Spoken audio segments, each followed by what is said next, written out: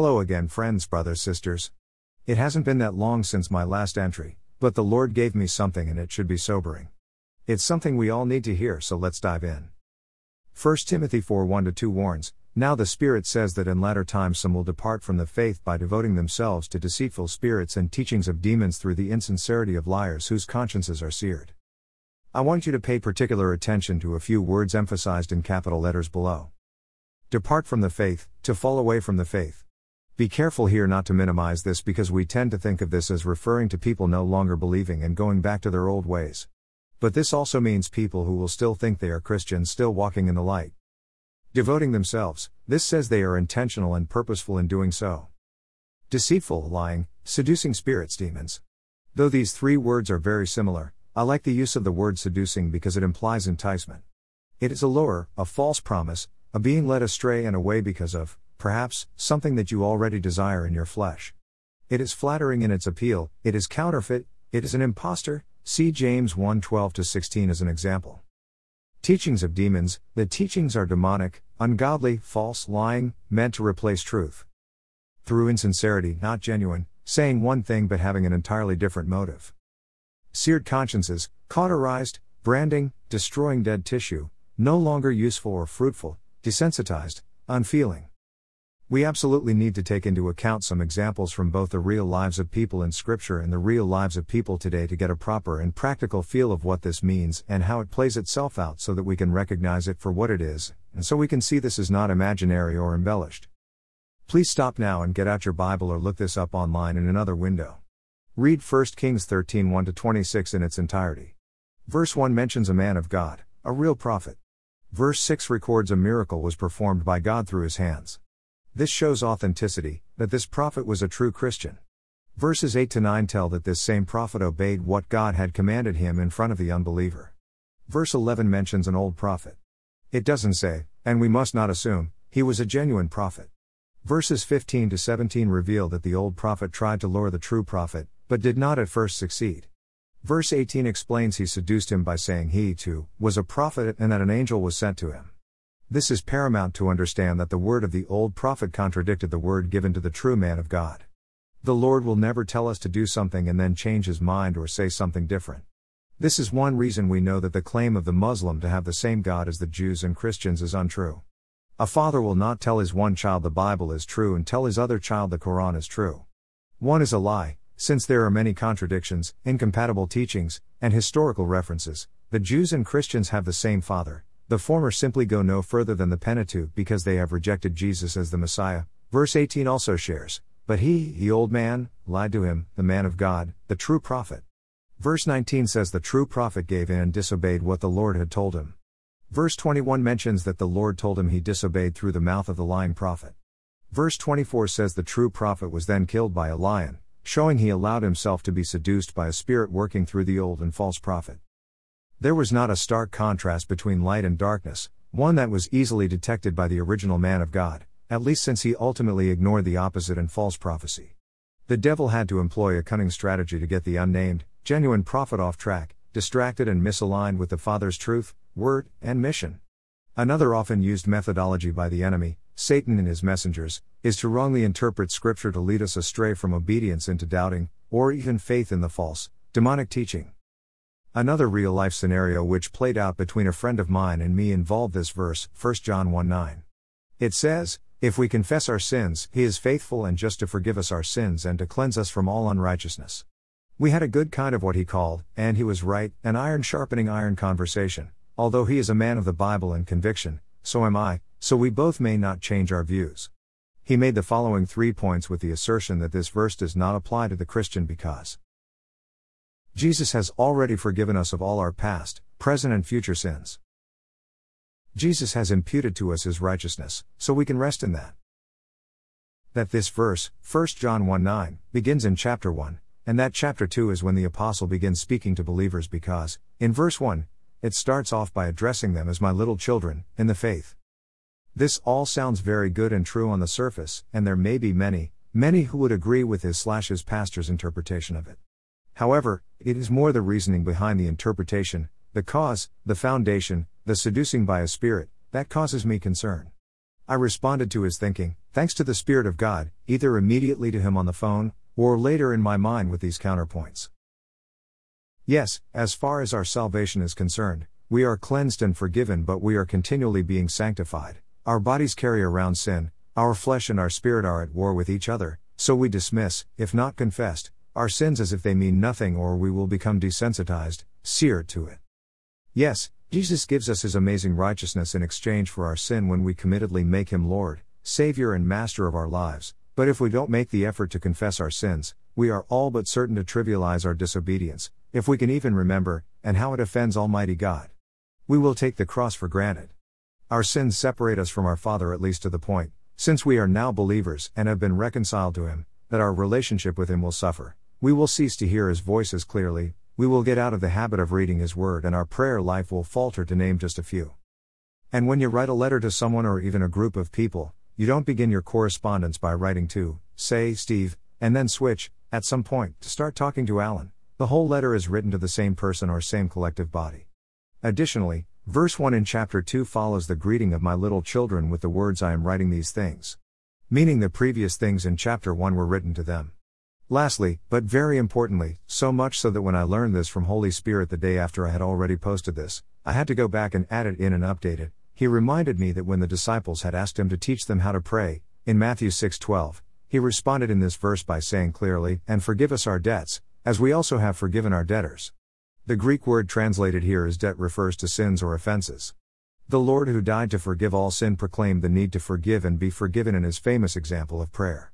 We don't receive forgiveness if we don't ask for it, which means we need to confess our sin. And, at the time He shared this, His close followers, the 12 and more, had already become baptized believers. So, Christians need to follow and obey the Word in 1 John 1:9. He had mentioned now and previously, on a number of occasions, the name of the man whom he refers to as his pastor, although he listens to him on the radio or watches him on TV. I looked up this man, whom I will not name since it is not my intention to hurt or malign anyone, on the internet, and came across a very informative, unbiased blog or article. Virtually everything this author mentioned or referred to were things I have heard come out of my friend's mouth, almost verbatim on more than one occasion. But you must understand that my friend is not an immature believer, he is not new to the faith, and yet to me it seems as if he has succumbed to a seducing spirit, at least in part, and at the hands of this preacher. I have not mentioned this to my brother because I don't think any good will come from it, and I am sure he will vehemently disagree with me. In fact, the only reason I bring it up here is because of the freshness of our exchange, and how it is what I consider to be a real and very practical example for our subject. But since I love him with a brotherly filial love, I will have to bring it up at some point. Loving confrontation is what the Lord calls us to. How can I love him if I let him go down a wrong path? Ezekiel chapter 3 talks seriously about this to the believer. Question: so, what are we to take away from this? We must stay in the Word. How will we recognize a spoken lie or one given to us in our minds by messengers of Satan, if we are not knowledgeable of, and grounded in, the Bible, the truth? We must be obedient to the word of the Lord, not turning to the left or the right. Eve knew the command of her father. It was clear and simple, Genesis 2:16-17, you may surely eat of every tree of the garden, but of the tree of the knowledge of good and evil you shall not eat, for in the day that you eat of it you shall surely die. It was a tree. It looked similar, like the genuine and the lying prophet, to other trees. Do not be deceived. Do not be content to merely get into heaven, although this is glorious. 1 Corinthians 3:13-15 warns, each one's work will become manifest, for the day will disclose it, because it will be revealed by fire, and the fire will test what sort of work each one has done. If the work that anyone has built on the foundation, which is Jesus Christ, survives, he will receive a reward. If anyone's work is burned up, he will suffer loss, though he himself will be saved, but only as through fire. We do not want to be deceived. We do not want to be seduced. We do not want to think we are true believers, while we follow after myths and lies.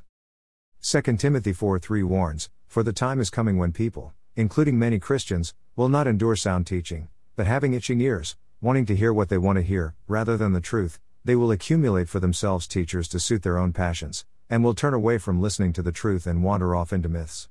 Ask the Lord Jesus for grace, wisdom, discernment, courage, obedience as well as endurance, and to care more about pleasing God than men, including ourselves. The reason the Lord Jesus led me to share this, teaching me, opening my spiritual eyes, and the reason, in this case, I prefer the better, more essential usage of the word seducing, KJV, Instead of the rendering deceitful used by the other good translations, including mine, the ESV is because of the thin line, almost indistinguishable types of lies and implications that can lead us astray, totally unaware. They are subtle, hard to detect and nuanced, mixing scripture with lies so as to seem credible, especially to the ignorant and biblically illiterate. It is like trying to get a child to take the medicine he or she doesn't like the taste of, by slipping the tiny pill into a scoop of ice cream so that it will be swallowed unnoticed. Concerning this subject of seducing spirits/discernment, our Savior said, "As the Spirit of the living God reminded me first thing early one recent morning, I am the true vine." John 15:1. Our Redeemer also recently gave me a picture in my mind. You know how in Matthew 7:13-14 it proclaims, "Enter by the narrow gate. For the gate is wide and the way is easy that leads to destruction, and those who enter by it are many. For the gate is narrow and the way is hard that leads to life, and those who find it are few." Now if you can imagine a funnel, its mouth is wide and round and its surface is smooth. But as you see its form or function, it begins to get smaller and significantly more thin or narrow. This is how I now see and comprehend the kingdom of God and its entryway to be, thanks to the Spirit of the Lord. Further, it is designed this way on purpose. To illustrate this point in the natural, as our God does many times, especially in the literal lives of the prophets, such as Elijah, Jeremiah and Hosea, I had to put some more transmission fluid in my car just a few days ago. In my Honda, and like most all vehicles, the transmission is further down and harder to get to because of the design, and the space under the hood is limited. The opening that the fluid must be poured into requires that the funnel have a bigger mouth, which makes it easier not to spill, but it also has a longer and slender portion to reach down into the entry point of the transmission. So, by design and necessity, its form is wide to begin with, but, also by design and necessity, its end is tapered so that the fluid can go where it is intended, into the narrower gate. By observance in both the natural and spiritual realms, Father has also startled me, probably many other Christians as well, and given me concern to know that the narrow gate that our Savior talks about has a strainer or sieve in front of it too. This means that not only do many go the way of destruction, by choice, the worldly, casual, apathetic, unbelieving, self-loving, pleasure and comfort-seeking, agnostic, atheistic, polytheistic, sexually immoral, liars, revilers, drunkards, idolaters, LGBTQ, etc., but even many who think they are godly or call themselves by the name of Christ, will be strained out because they will fall away or not do the will of God. Jesus said, "If you love me, you will keep my commandments."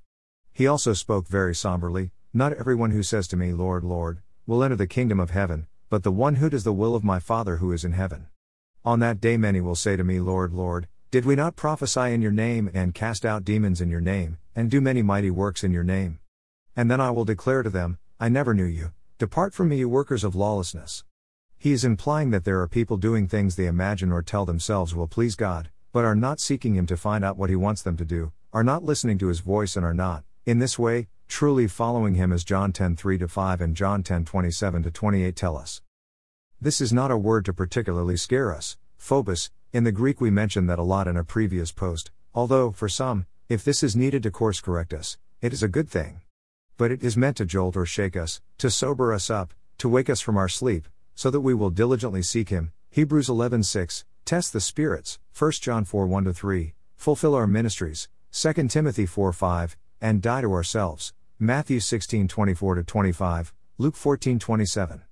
The time for sleep, casual Christianity, meager faith, seeker-friendly churches, weak and timid preaching, half-hearted service, staying within the walls, sugar-coating and watering down the gospel, is over. Romans 13:11-14 and Ephesians 5:14-20 warn and exhort us in this. Our Lord Jesus is coming soon. We need to make it all the way through the wide mouth of the funnel, down the chute, past the narrow shaft and beyond the sifting point, and all the way into the glorious kingdom that awaits and has been prepared and promised to those of us who truly love Him and rightly proclaim Him as the Apostle Thomas did, "My Lord and my God." The Father, Son and Holy Spirit love us so much with an everlasting love, an unconditional love, a self-sacrificial love, that led the Father to implement a rescue plan for doomed mankind, empowered by Holy Spirit and willingly obeyed and lived out and victoriously accomplished by the Son, that entrance into the Holy Kingdom for all of eternity requires the same kind, agape, of love from us. It's the kind my friend and syndulos, Greek for co-laborer, preached about last night in our home church. It is summed up in Deuteronomy 6:4-9, "Hear, O Israel, the Lord, our God, the Lord is one. You shall love the Lord your God with all your heart, and with all your soul and with all your might. And these words which I command you today shall be on your heart. You shall teach them diligently to your children, and shall talk of them when you sit in your house, and when you walk by the way, and when you lie down, and when you rise. You shall bind them as a sign on your hand, and they shall be as frontlets between your eyes. You shall write them on the doorposts of your house and on your gates. God speak to you, each, personally.